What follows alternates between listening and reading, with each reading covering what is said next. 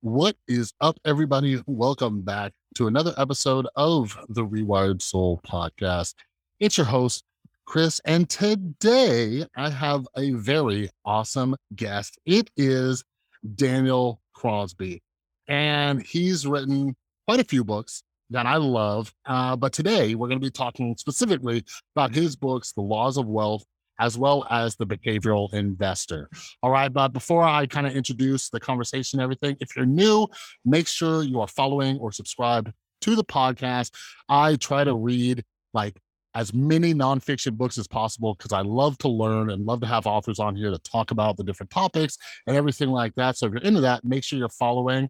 And for all of you wonderful people who are already following, first off, thank you. For those of you who follow me on social media, which you should be at The Rewired Soul on Instagram and Twitter, we just celebrated a year. It has been 1 year of this podcast. We have like over 160 episodes. So yeah, for all you new folks, plenty in the back catalog for you to check out. All right. But yeah, so Dale Crosby. Last year I was 35 years old and I'm like, you know what? Maybe it's time for me to learn how to invest, you know? And I realized that, not only did I not know anything, I knew that a bunch of my friends and people I knew, they weren't familiar or they were afraid of investing and all this other stuff. So I went out and I grabbed as many books as possible and tried to read. And I came across Daniel Crosby's book, The Behavioral Investor. And then I think I went back and read his previous book, The Laws of Wealth. But anyways, as somebody who's into psychology, uh, you know, Daniel, he talks about behavioral finance, right? So we all think that we're like rational. We make these rational decisions, right? Like our species, we are Homo economicus. But as we all hopefully know by now, we can get very irrational. And that's where behavioral finance comes in and why I'm so glad to have Daniel on here because we don't always make the best decisions, especially when it comes to investing. So for me personally, learning about all this stuff, it made me feel more comfortable with investing. So if you're a fan of like Daniel Kahneman's work or just books and the psychology of like decision making and the thinking errors that we make and all these different biases, like this is a great place to start with Daniel Crosby's book. So I am so glad that he came on to chat with me about it. So we talk about, investing, common mistakes, different aspects of, the market and all that kind of stuff. So yeah, make sure you head down in the description. Make sure you're following Daniel over on Twitter and make sure you check out his books. I've linked two of my favorites down below, The Behavioral Investor and Laws of Wealth. All right. But anyways, without further ado, here's my conversation with Daniel Crosby about, both of those books, The Behavioral Investor and The Laws of Wealth.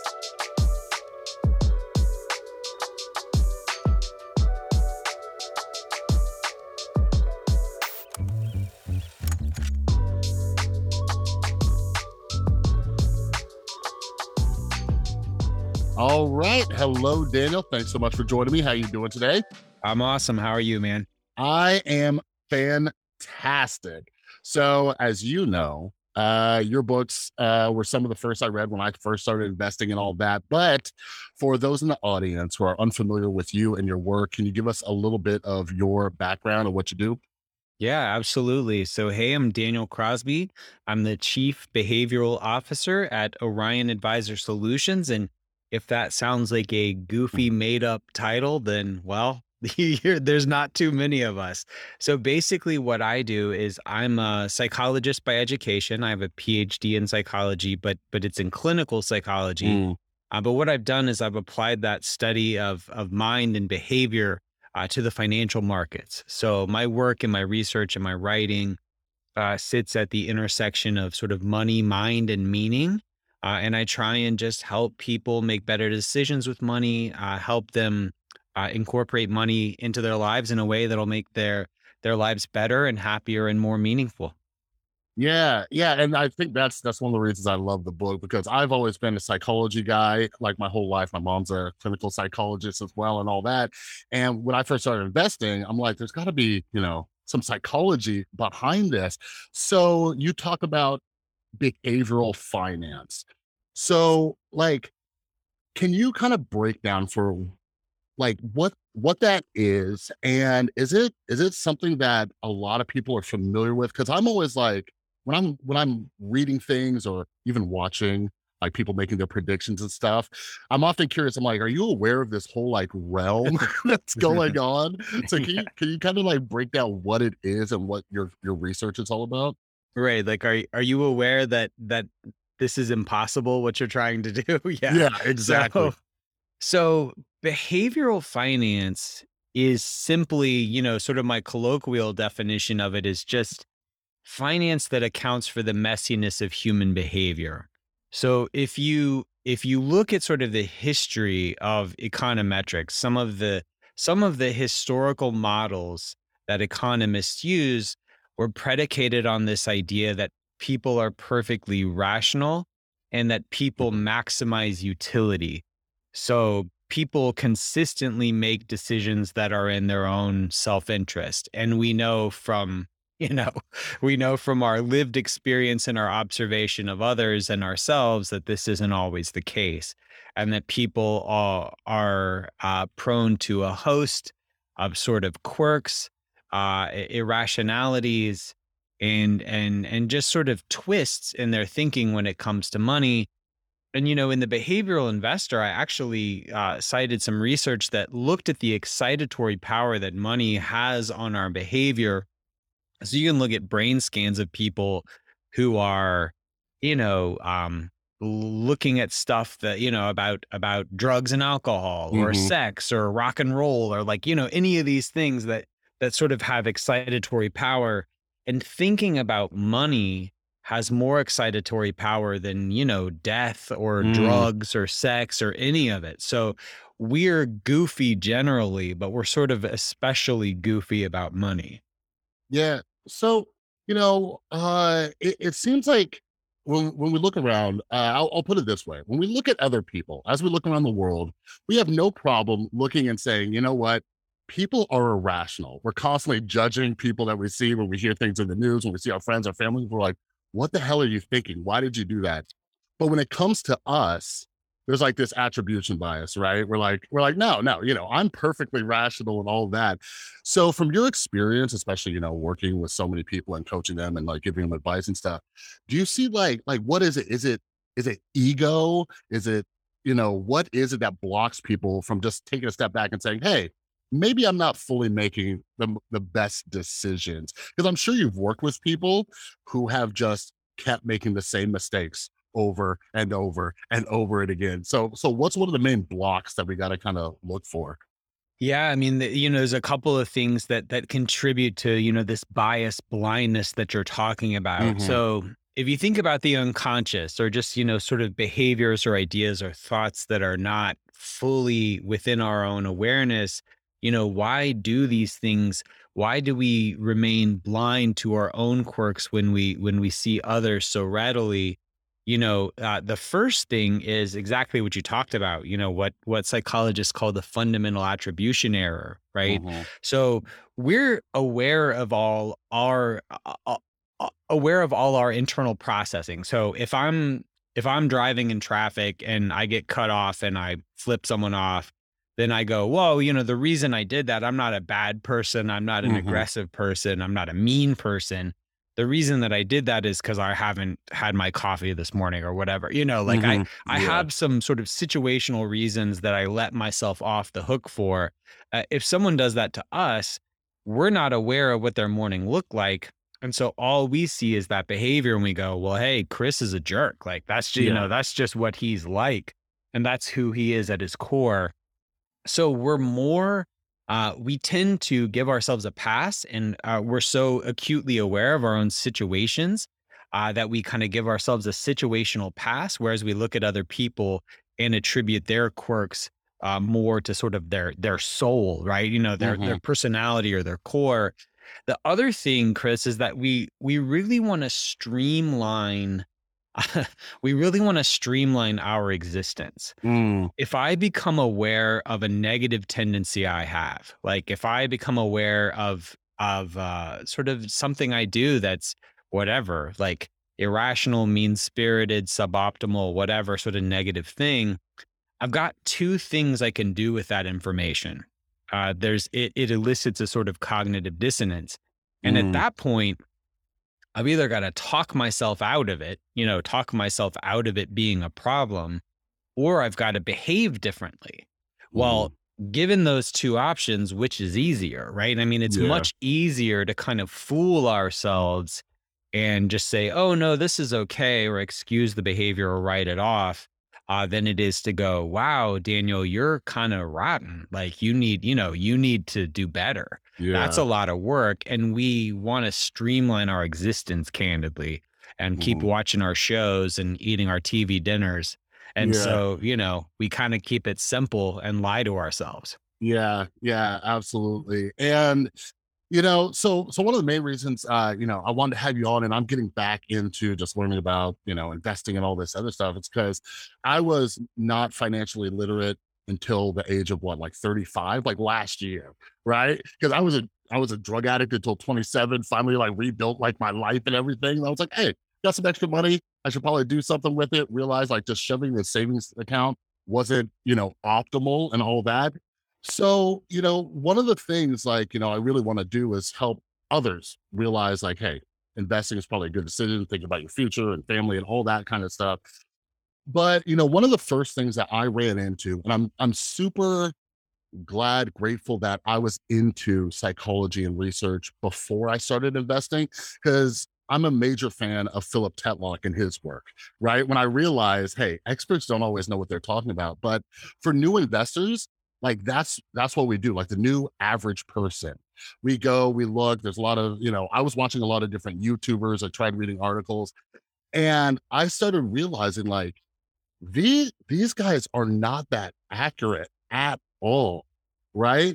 And I'm curious, like, are there certain things we should look for? Because obviously, like, we can't just not take advice from anybody. So where's that balance come in with people's not so great accuracy when it comes to predicting, but also trying to take in guidance from someone who's been doing this for a while, you know? Yeah, so I think we need to draw a pretty bright line here between impersonal sort of aggregate prognostication, right? Hmm. Of the type that Philip Tetlock studies and shows how terrible it is, Yeah, right? yeah. People trying to use a crystal ball to forecast the future course of events. Hmm. The kind of things that you might see on the financial media, the financial news, and then working with a professional financial advisor or someone who Mm. can help you, can understand you, your family, your risk tolerance, your goals. So, let's talk about some of Tetlock's work and some associated work. So David Dreaman, famous value investor, did research around Wall Street analysts' predictions of future stock movements and found that they were within 5% one time in 170. So he looked at, 70,000 different consensus Wall Street estimates and found that they were, right about 0.5% of the time. Mm. So it's brutal, right? Like these are the smartest people in the room. I mean, these are Ivy League educated, highly compensated people, and they can predict where a stock's headed, uh, you know, less than 1% of the time, well under 1% of the time. Mhm. Tetlock talked about how poor people are at forecasting economic forecasts, political forecasts. We've seen that, with the election of Trump in 2016, something that basically no one saw coming. Mhm. Um, and so that sort of forecasting is useless. And yet we know that it scratches a very particular itch we have in our brains. Because we know that our brains account for about 2 to 3% of our body weight, but they're enormously calorically expensive. They spend about 25% of our metabolic expenditure for a day. And so anytime we can listen to someone else's advice, right? It Mhm. takes a cognitive load off. So if 9 out of 10 dentists choose Crest, then like sure, whatever. Yes, great. I choose Crest, right? That's just one less thing to think about. Yeah. And the same thing with financial forecasts. the research around people who work with a financial advisor shows that they tend to do really well relative to folks who don't work with an advisor, even net of fees, not because the advisor knows the future, right? Like financial advisors don't know what's going to happen or don't know the next hot stock more than you or I, but they just keep us out of our own way. Yeah. So, is working with a professional advisable in most cases? Yes, I think it is. Is listening to quote unquote professionals on the financial news talk about, the future trajectory of markets and politics? It's useless. Yeah, yeah. So yeah, that transitions into, what I wanted to discuss with you about in the different types of investing. So personally, like when I started reading all these books and everything like that, I got into just S&P 500 index investing. So for those listening who are new to this or trying to learn, so this is basically, and correct me because I'm terrible at explaining this. It is basically, a group of stocks rather than just picking one, and it kind of goes based on, their ups and downs. And from what I learned was that over a long period of time, if I'm not trying to cash out soon, there's an average of what, like 11, 12% on average, like per year, something like that. And it feels like that's the safest bet for someone who is worried about losing all their money, and everybody who's, I was one of those people like, oh, investing is such a gamble and all these other things. But you discuss in your book, Laws of Wealth, how this does come with its own risk, or it may not be the best strategy. So can you kind of discuss that, or maybe explain S&P 500 index investing a little bit better than I did? Yeah. So index investing in its simplest form is just buying the entire market with respect to its size. So it's what's called market cap weighted. So a larger company, so like an Apple, which is worth whatever, trillions now, right? Mhm, So a company like Amazon or Apple is going to have a larger place in that portfolio than a smaller company. Jim Bob's truck shop, whatever is in mhm, the S&P 500 yeah, is going to be smaller. So in general, something like the S&P 500 is 500 of the largest most well-known, most respected companies in the US. Now, there's also index investing outside of the US. And so one of the things that I think one of the rookie mistakes that investors make, and I think is especially grave right now, is that they fail to invest outside of their home country. So mhm, if you look at, it's called home country bias or home bias.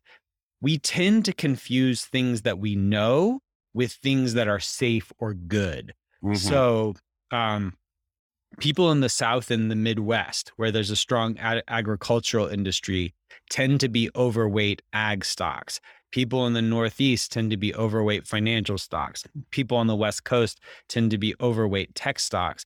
And mhm, that's kind of dangerous because if you think about someone like me who lives in Atlanta, like I don't want to put all my money in UPS, Aflac, Coke, and sort of other local companies mhm, because, you know, my home price is also sort of my home price is also sort of contingent on the fortunes of Atlanta.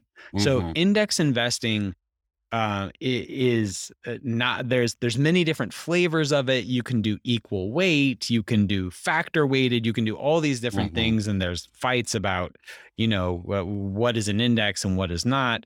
But broadly speaking, index investing is passive, low cost, low turnover, highly diversified investing, and that's why it works. mhm. So you sent me an email asking me to kind of put a finer point on it, and I'm critical in my book, The Laws of Wealth. I'm critical. I'm critical of everyone. Candidly, Yeah. I'm critical of sort of passive investing and active investing. So Mhm, if you look at passive investing, it has to be said that passive investing or index investing, like you're talking about, is the right answer for 99% of people, right? Mm, This is the way to do it for almost everyone, because it's just set it and forget it investing. And the reason that it works is primarily because it's well diversified and it's low cost. So Morningstar, the big fund family did, and tech provider did a study a few years ago when they looked at the number one predictor of a fund's performance, and the number one predictor was its cost. And so anything that you're paying in fees for a mutual fund or an hmm. ETF, that is, of course, going to right off the top cut into your performance. Yeah. So, all else being equal, a low fee investment vehicle is the way to go. And index funds typically have very low fees. Mm, Now, where I'm get critical is sometimes people think index funds are good for their own sake. And what I say in the book is it's not that index funds are sort of this holy anointed way to invest. They work because they're well diversified, they're rules based, they're low fee, and they're low turnover. And I believe there's a way to achieve all those things in a different way. But you got to do a little work. And hmm. honestly, for most people, it's not even worth discussing because they don't want to do the work. Like it's hard Yeah. enough. They got kids, they got a family, they got a life, they got things they want to do. So index investing for 99% of the investing public, a globally diversified, low cost index portfolio is going to be the right thing. Yeah, and here's one of the reasons why I do like reading and seeing some of the criticisms of index investing, because I think a lot of people are in a similar boat to me, right? Where I grew up, like my parents weren't financially literate. That's why I wasn't, right? Just terrible credit. Never really like purchased their own home or anything like that. Like it just wasn't on the table for me. So I didn't get into this until I was 35 years old. So when I started reading these books and, realizing how much it's going to cost to retire, how much I should have in a retirement account by now, I'm like, I have some catching up to do. So even though index investing is great, it takes some time. So, give me one second. I'm going to tell you a quick story. All right. So I started reading all these books on like, fundamental analysis and technical analysis and all these things. And as you probably know, a lot of people think they have the magic formula. So there's two stories that stick out in my mind. The first one is the Coinbase IPO. When that popped off last year, I saw so many people hyping it, saying, here's what it's going to start at. Here's its potential. I saw people losing their mind, like, oh my God, this is so undervaluated for what this company's worth. They're going through like their profits and all these numbers that I'm still trying to learn.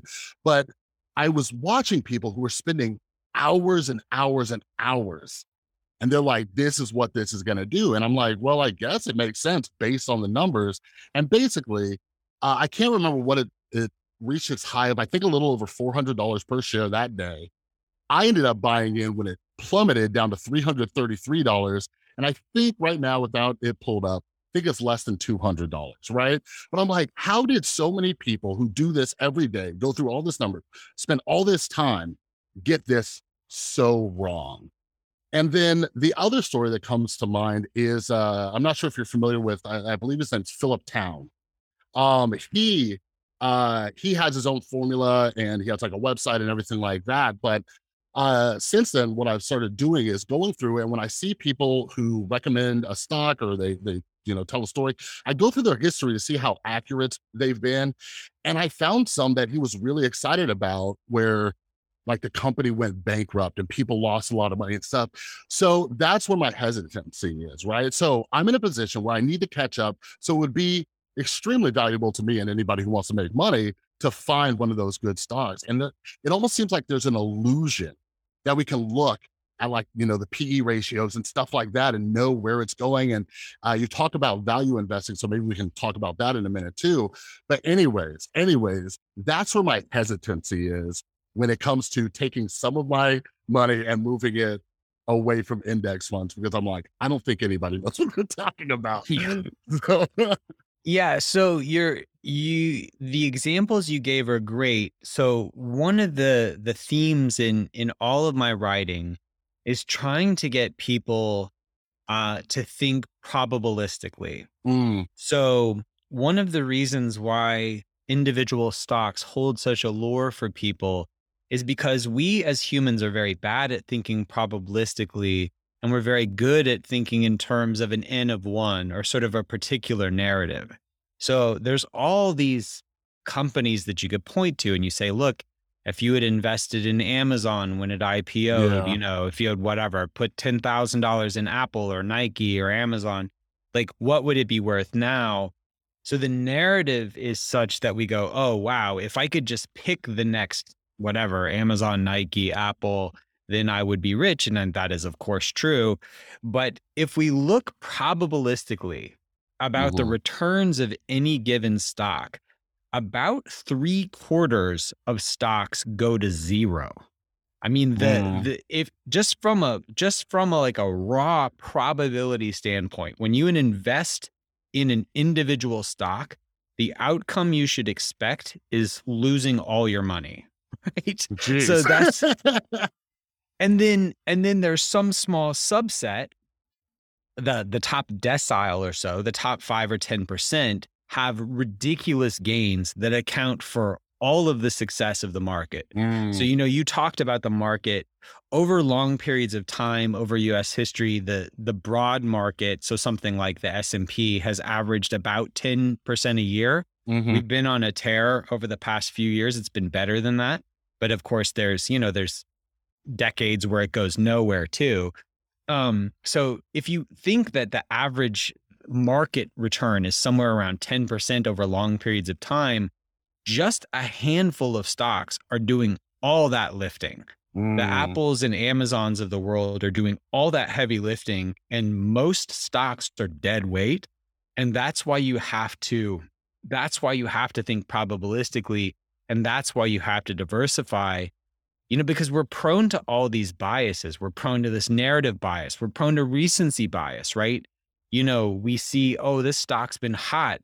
We think it's going to continue to be hot forever. Well, that's not how it works.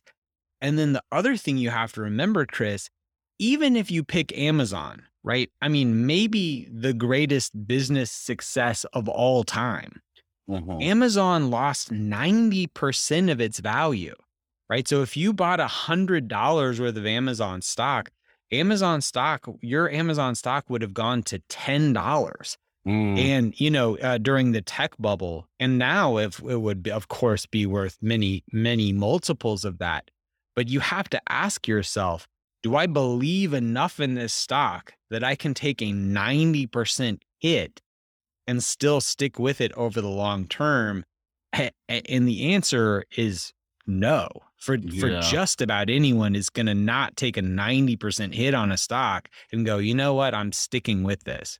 Yeah, and that's a perfect transition into one of the thinking errors that I'm always worried about, which is the sunk cost fallacy. So another example I'll give you is, a lot of people when I first started investing. So just to give you an idea, it was around February of last year. All right. So Tesla had just like gone insane months prior. So along with Tesla, the name Kathy Wood kept coming up. I'm like, who's this lady? Right. And since then, ARK ETF, right? So they have a group of like, with that specific one, it's a lot of tech with yeah, ARK Innovative, whatever. Like they have like three or four, something like that. Anyways, it's been going pretty badly since then, right? And what you hear from people like Kathy Wood or even like the pundits is, kind of like what you were talking about, like, Amazon took that drop during the tech bubble, and then now it's like insane. But the issue I'm worried about is the sunk cost fallacy, because when's it time to just cut our losses? Because you can easily say, like, oh no, no, this is just a minor thing. Oh, hey, you got to look 10 years from now. You got to look 20 years from now. Like, with Tesla, right? Like, oh, everybody's going to get rid of gas and we got the infrastructure bill and all these other things. Like, it's easy to do that. But as we were discussing, like, it's hard to predict the future, where things are going to go, what's going to change, especially with technology, because somebody comes in and just totally disrupts, everything. So when I look at it and I get it, like, do you believe in this company? And, Warren Buffett, or is it Charlie Munger? They talk about the moat, right? Is there anything protecting this Mhm. business, right? Like, what is it? But yeah, so my fear is the sunk cost fallacy. So Coinbase, like, I'll use that as another example. Um, they're still like the main people in the crypto space who are public. Now, crypto as a whole hasn't been going well, or, whatever. But looking at these stocks, it's like, okay, but when do I just stop? When do I say this? I'm going to take a 50% loss and not go down to zero. You know what I mean? How do Mhm. you, or what do you recommend to people to avoid just dumping more money into something that's not going to perform? Because some people say, oh, buy the dip. You know what I mean? It's like, well, what if it's going to crash? So what are your thoughts? So this is, I think, exhibit B perhaps for why index investing is so powerful. Um, if you had an index fund portfolio that was broadly representative of the world market. So right now, the US is probably 55% of the world market, the rest of the world's the other 45. So if you had an index fund allocation that was broadly representative of the world market, I think you can say, look, I'm just going to contribute every month, especially if you have a long term horizon, right? So someone like Hmm. me who's like 20 plus years off from retirement, I say, look, I'm going to contribute to this every month. I'm going to buy every dip, so to speak, because I'm just going to continue to contribute, whether it's up or down. And I could say rather emphatically that that will be up when I need it to be up, right? 20 years from Mm, now, there's never been a period in history where that portfolio wasn't up 20 years from now when I need it if you have that long-term profile. When you come to any individual stock or even a concentrated bet on something like technology. I can't talk about individual funds or individual people or my yeah. compliance will kill me. But, if you talk about a concentrated bet on an individual company or even an individual sector, there's there's nothing that says that has to be up. When you're Mm, betting on a globally diversified portfolio that is low cost and globally diversified, look, there's one of two things is going to happen. Either that portfolio is up 20 years from now, or else we have much bigger problems. And currency is like cigarettes and guns. Like if yeah. if that portfolio is not up 20 years from now, like you have bigger problems than your portfolio. But Mm, that's not true when you take individual bets. So for me, I'm betting on the triumph of commerce and the human spirit long term. That's a bet I'll take all day long. mhm, Any individual company, never. Like you can't have any sort of surety. So I think for the average listener, you want to bet broadly on human innovation and human progress. But for any individual company, it's literally anyone's guess whether it's yeah. going to be up 10x or down 100%, 10 years from now. So Mm, I don't think you have any assurance there that any individual company is going to stick around. yeah, yeah, that makes sense. And, you know, uh, so one of the things in your book you talk about is the 5 Ps of stock selection. The first one is price. And when first started learning about this and, how much should this stock be worth, right? Because there's ones like that's what leads to bubbles, if I'm thinking of this right, like they're way overvalued for what they are. And so going back to, me watching these people say, oh, I've looked at all the numbers and everything, and this is how much it should be worth. So this is a hell of a deal. But another example, I started learning about, earnings calls, right? Like it's crazy to me. I didn't know, like, these major companies did quarterly earnings calls, and you just go to their website and you can listen to them and all these other things. But there were certain individual stocks that I had where like I was like, okay, cool, earnings calls. I would listen to them, and just they blew away all projections, right? Just like they met like I believe it was Tesla, right? They had like expected amount of like deliveries, and they just boom shot past it. And there were some other companies too. And then I'm like, yeah, this next day it's going to skyrocket, and nothing happened. Right? I'm like, wait, isn't this company like worth more? That's all sorts of stuff. So when you're talking about the 5 P's of stock selection, and you recommend some great books that are on my list, like I think one of them's what is it, Quantitative Value, maybe? Hmm. Yep. Yeah. So I'm gonna check those out, but I don't know. I remember one time I spent like, I'm not even kidding, like 8 to 10 hours, which isn't much for people who do this professionally, but like just studying how these numbers work and everything. And then I was like, I still don't know how much this stock, quote unquote, should be, because of course I'm going to buy something at a discount, because that kind of balances the risk I'm taking on an individual stock. But it seems like, I don't know, I just haven't found a formula to tell me how much a stock should be worth. So can you break that down a little bit? Yeah. So there's the overarching rule here is that um, even a great company or a great market can be a bad buy at the wrong price. I mean, think about anything, right? Like I'm a baseball card collector. Like, Mhm. would I like a Ken Griffey Jr. rookie, a Bo Jackson rookie? Like, yes, I would. Would I like it for $50? Yeah. Would I like it for 50,000? No. Like, Yeah.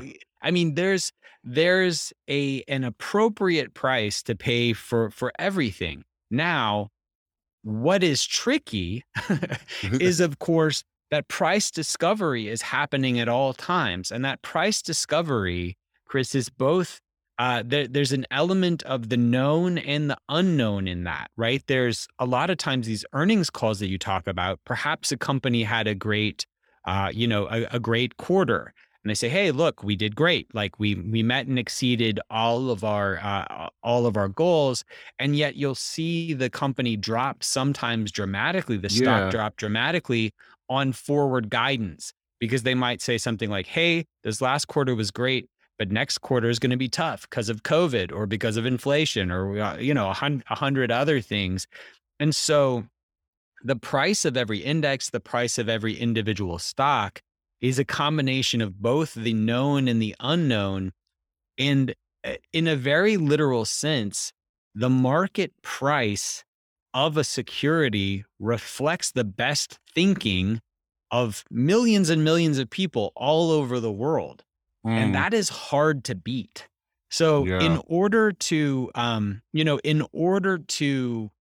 uh, make a profit on an individual stock, you have to know something about a stock that millions and millions of other people don't know, or else you have to be more courageous or more stupid or something, right? And so that's tricky to do, and that's again why index investing is such a good idea, and why dollar cost averaging, which is just a fancy way of saying putting a little money in every month, Mhm. takes all the guesswork out of it. So in general, cheaper stocks tend to do better because of something called the value effect, which is basically like, yeah, if you get it on sale, it tends to do better.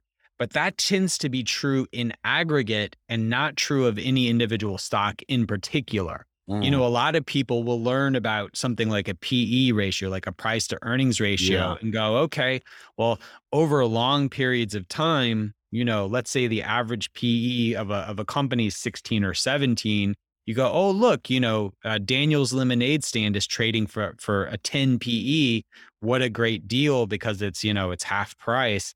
Well, remember, uh, everything that's known about that company is baked into that price. So the reason it's 10 may be a very good reason. So Mhm. in general, paying a good price for an index or an individual stock, it can have some upside. But I think trying to figure out when the price is right and when the price is wrong is something that most people should ignore, and most Mhm. people should not try and guess about. And they should, again, just index broadly and contribute a little every month.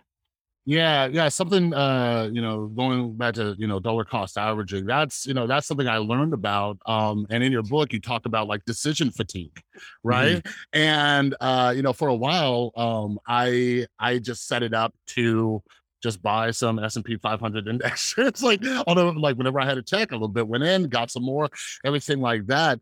Um, so so when do you think, I don't know, like, when is a good time to sit down and do some research? Like, if somebody said, if I said, "Hey, I wanna sit down and find some individual stocks," like, I've had some advice of, "Hey, companies that that you follow, that's probably your safest bet. If you're actively using this product and they're, publicly traded, check it out." And maybe that's something that, you want to do. But I guess the question is how closely should I be monitoring all that stuff, like earnings calls and news about them and everything? Because when I log into my brokerage account and I click on a stock, it's just like, here's every little move they made or what the CEO said or didn't say and all these other things. But I don't want to be victim of that, like, decision fatigue and, should I do this? Should I do that? Or just automate my process and go on with my life? Yeah. So, I think there's a couple of decision points here. Like, one decision point is this stuff fun for you? Right? Mm. Like, for me, it's fun. Like, I enjoy this stuff. And then the second decision tree is, are you okay losing all this money? Because, the way that I sort of do it personally is I have somewhere between 95 to 97% of my money in boring, highly diversified, index Yeah. funds and other similar vehicles. With that last 3 to 5%, yeah, like, I'll play around a little bit. I'll monitor it. I'll listen to the earnings call. I'll play with it. But I know that, again, thinking probabilistically, the most likely outcome for me is that it's not going to do well. And you have Mm. to treat it a bit like gambling. And Yeah. so I think for the average person, this is not fun. Like, you and I are kind of weird perhaps in this respect that we like Mhm. any of this stuff. For the average person, it's not fun. And so they shouldn't worry about it at all. Because I think there's this Wall Street trope that you should buy what you know. And I think it's really dangerous Mm. because the fact that I like to eat burritos, which is true, like, has nothing to do with how good a Chipotle investor I am. The Yeah. fact that I like Air Maxes tells me nothing about the fortunes of Nike. And I think that there can be this idea that because we have some sort of affinity or even involvement with a company or an industry, that we have some sort of insider knowledge. And that's just simply not the case. Mhm. And, how much I liked a burrito or some Air Maxes is very different than the fortunes of that company. So for the average person, just forget about it entirely and Yeah. keep it simple and diversified. If you love this stuff, carve out a tiny portion of your investable wealth to do this for, just to basically scratch that itch and keep you away from your real money. That's why I do it. It's a Yeah. behavioral hack to keep me from blowing up my real money. Is I'm going to do it. It's like a Yeah. cheat day. Like, it's like a cheat day on a diet. Yeah. It's like, look, I'm going to do this a little bit so I don't do it a lot. Yeah. No, that makes sense. And, I live in Las Vegas, so that makes sense. Like, when friends come to town or, whatever, I'm like, "Hey, only bring to the casino what you don't mind losing," you Yeah. know? And yeah, like, personally, even though I started playing around with individual stocks, like, the majority was in there because that makes sense to me, but it Yeah. still bothers me when I lose money. But so that's the other thing. So, like you were saying, this stuff is boring to a majority of people. It's also complicated, scary, and something I'm really passionate about is I want people to get into this because a lot of the people I know, like, if I look at my immediate group of friends, like, none of them invest, right? So I'm not alone. So it's boring. It can be scary. But earlier you were talking about financial advisors, but then there are these places who you give your money to and they invest and then they take fees and then sometimes they take additional fees if things perform better and all that. But anyways, in your book and many other books I've read, is that, some of the best places, they just have like one good year, then they get all the publicity. People go run to them. They're like, oh, they had like 18% gains this year, right? And then a lot Mm. of people run to them while they have jacked up prices and all these other things.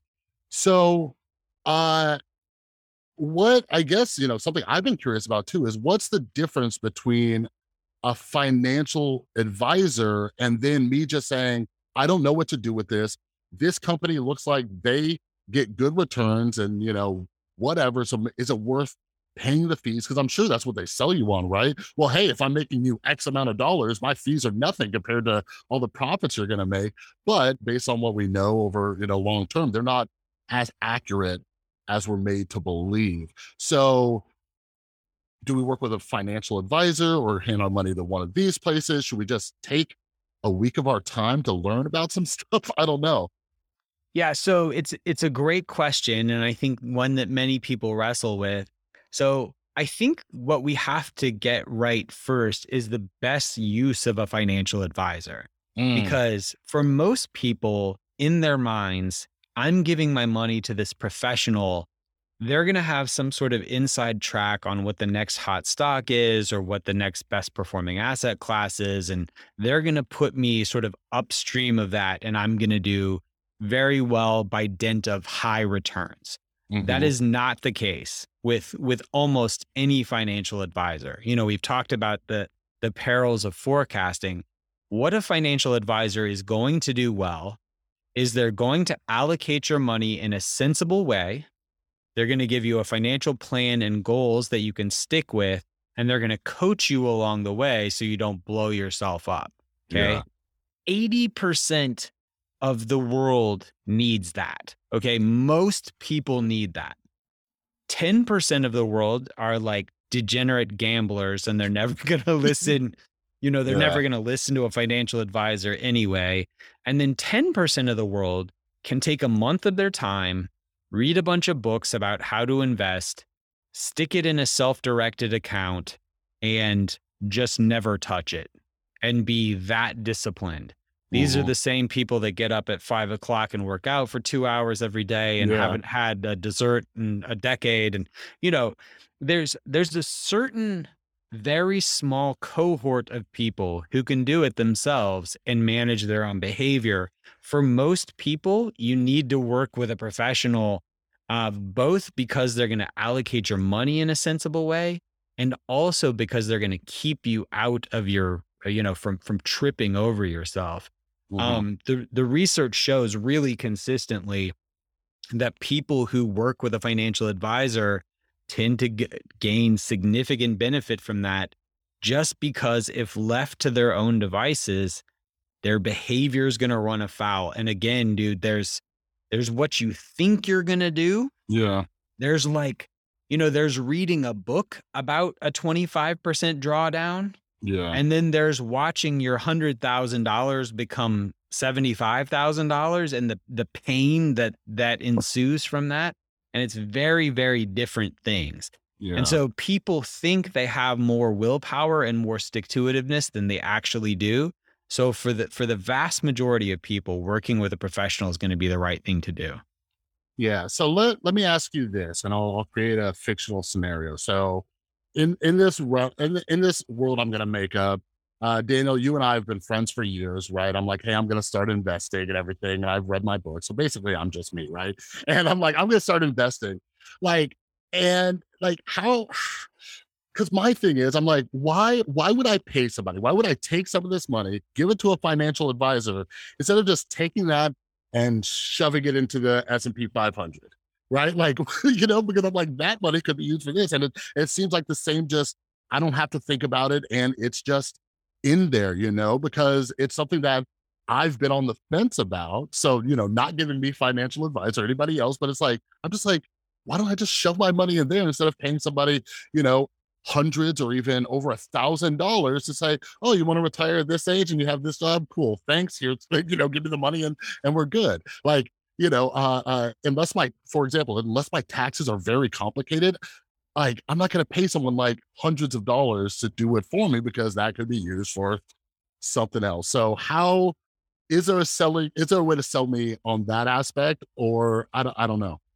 Yeah, so there's two things you need, right? The first is the know-how to create that appropriate asset allocation, and almost no one's appropriate asset allocation is the S&P 500, right? Okay. If you think about the S&P 500, let's say the year is 2000, you start investing in the year 2000, things have been great for years.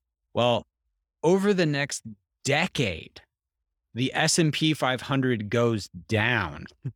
So if you bought if you invested your money in, in January 2000, you'd be looking, 10 years later, that money would be worth less than when you started. Mm. And so it takes a Herculean amount of willpower for the average person to go, yeah, this is fine. Like I'm going to continue, you know, I'm going to just continue to get punched in the face by this market, even though it's done nothing but hurt me for 10 years. So first of all, the financial advisor is going to have you, hopefully, allocated across a broad swath of assets that are actually going to have you positive over that 10 years, right? So, the US market was down for that 10 years, but Mm. people in a hypothetical, globally diversified portfolio were up, you know, about 7%. If you were equal weight between Europe, Asia, developed Europe, Mm. developed Asia, and the US over that 10-year period, you were up about 7%. So first of all, it's like, can you put together a coherent asset allocation is the first question you have to ask yourself. The second and much more difficult question is, are you actually going to stick with it? And Yeah. it's just incredibly hard for the average person. There are people who can do it. But unfortunately, some of the people who are most confident that they can do it are so overconfident that they don't see their own shortcomings. So those are the two boxes you have to tick. There's Mhm. sort of a practical knowledge blocking and tackling box, but then there's also a willpower, stick-to-itiveness, behavioral box that's just much harder to figure out. Yeah, yeah, and if I'm being, completely honest with you and my audience, I'm definitely not the person with that stick-to-itiveness because like I said, I started last February, things have gone Mm. really bad since then. Yeah. Then Sep then September, I got just out of nowhere laid off from my job, I'm Mhm. working again, that's why I'm getting back into all this stuff, so there were some not so great decisions I made during that time, so Sure. I am gonna reread your section because you do give some great advice about how to find a decent financial advisor, and a fiduciary or, and all these other tips you have. So everybody needs to go check out the book. But one of the last things I wanted to ask you though is, like I said, things have been not so great in the markets for a while, which also confuses me, and we don't have time to get into because I'm like, oh hey, COVID started to like chill out and everything, and then all the stuff in Russia had to happen. But I'm like, oh, the markets are gonna go boom. And it even when things just started to reopen and you can go to like places, it wasn't doing well. But anyways, things aren't so great. Like I said, there are a lot of just average people who are not doing this. They don't understand the importance. They're either shoving their money in a savings account, which isn't the best option for everybody. And there are others who aren't saving or investing at all. So I guess like, again, if this was one of your friends, like what is your pitch to, you know, take some money, set it aside? Like I'm like, if I was to say, hey, Daniel, I'm making $40,000 a year. Mhm. I don't have a ton. Like, hey, I'm debt free, right? But I I don't know if I have the extra money to put in. So, but I want to get people to start doing this. So, what is your pitch on that? Yeah, so at Orion, we have a tech framework called Protect, Live, Dream that Mm. actually really corresponds to the way that most people think about their money. So one of the things that we've found is that people often benefit from sort of, some people would call it an emergency fund, call it a sleep well at night fund, a safety fund, whatever. That's the protect piece. So that's going to look different for different people. Some Hmm. people want 3 months of sort of protection. Some people want 2 years of protection. right? So they can say, look, if the market really, really tanks, could I live off this money for 2 years? And maybe that's what it takes to buy you that protection. That's your mileage may vary, but that's one piece you have to address. And so for someone making $40,000 a year just starting investing, they may not even have that sort of bucket filled, right? So that's like, Mm, start there. Get that short-term comfort that's going to buy you that psychological peace of mind to live through the market, because the market routinely drops 30 to 50%. It does. yeah. And like, if you can't handle that kind of volatility, you're not ready yet. So that middle piece is live, right? Inflation numbers came out yesterday. CPI is 8.5%. PPI came out today. It's 11%. Like, yikes. Mm-hmm. Your money that is sitting in cash is getting lit on fire at a rate of 8 to 10% a year, 8 to 11% a year currently, right? So a portion of your money, once you have that safety, that sort of rainy day fund covered, a portion of your money needs to be invested in a broadly diversified way that keeps up with inflation, that Mm-hmm. aims to keep up with inflation. And that's going to be stuff like stocks, real estate, fixed income, bonds, different asset classes that, a professional can help you get it to a place where it can shoot to keep up with inflation. And then we all dream big, right? Like, we all want to reach for that golden ring. We all want the whatever the financial dream is. So for the average person's going to want to take a small portion of their assets and try and hit it big. Mm, That might be starting a small business. That might be a side hustle. That may be individual investing in a couple of individual stocks that you believe in. But I think that's sort of a good framework for people. A portion of your wealth, for just like rainy day, cover the bases. A portion of your wealth, the majority of your wealth, invested in a diversified way that's going to keep up with inflation, and then a small portion of your wealth, sort of chasing a dream. yeah. Yeah, absolutely. Well said. And yeah, hopefully people are listening because man, it always blows my mind. Like it took me so long, but when I realized how widespread that is, so yeah, hopefully people grab your book and check out your work because this stuff is important, especially like you said with inflation, all that stuff. So Daniel, thank you so much for coming on. For everybody who just fell in love with everything you had to say and realized that you're a smart guy who knows what he's talking about, where can they find you?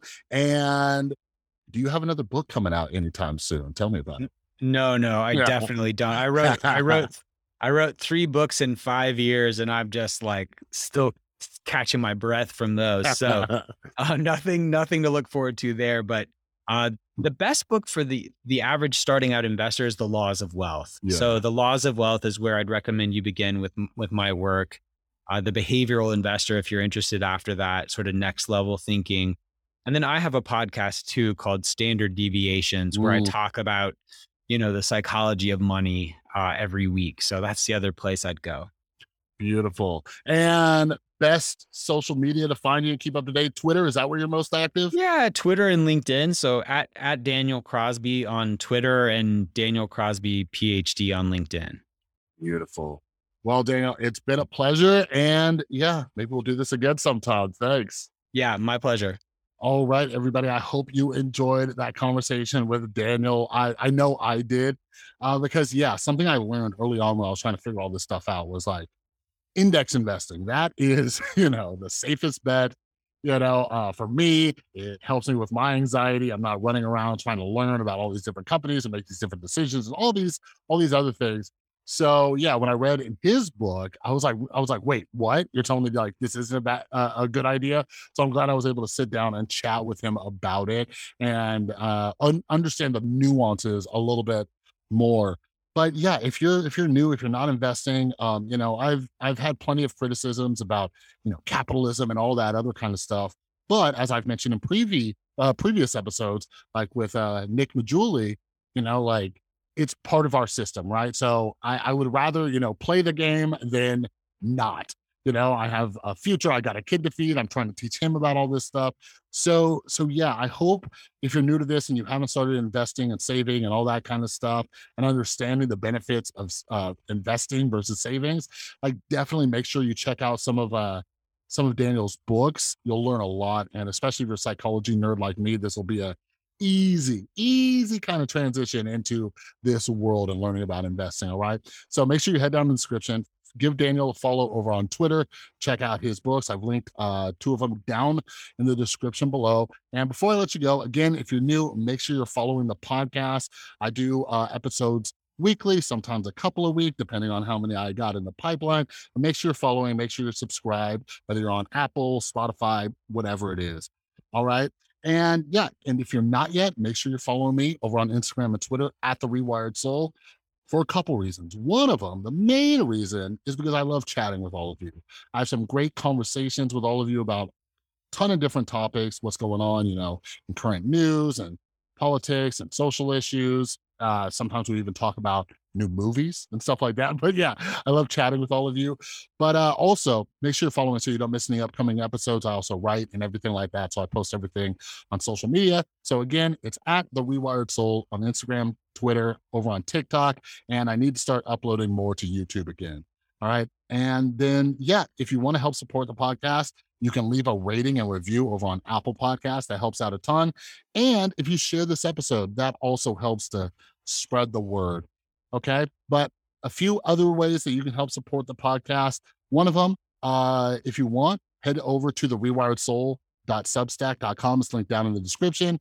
You get all of these episodes a day early, and it's either $5 a month or $50 for the year. Help support what I'm doing here, and you get a little bit of a benefit as well if you want to listen to the episodes early.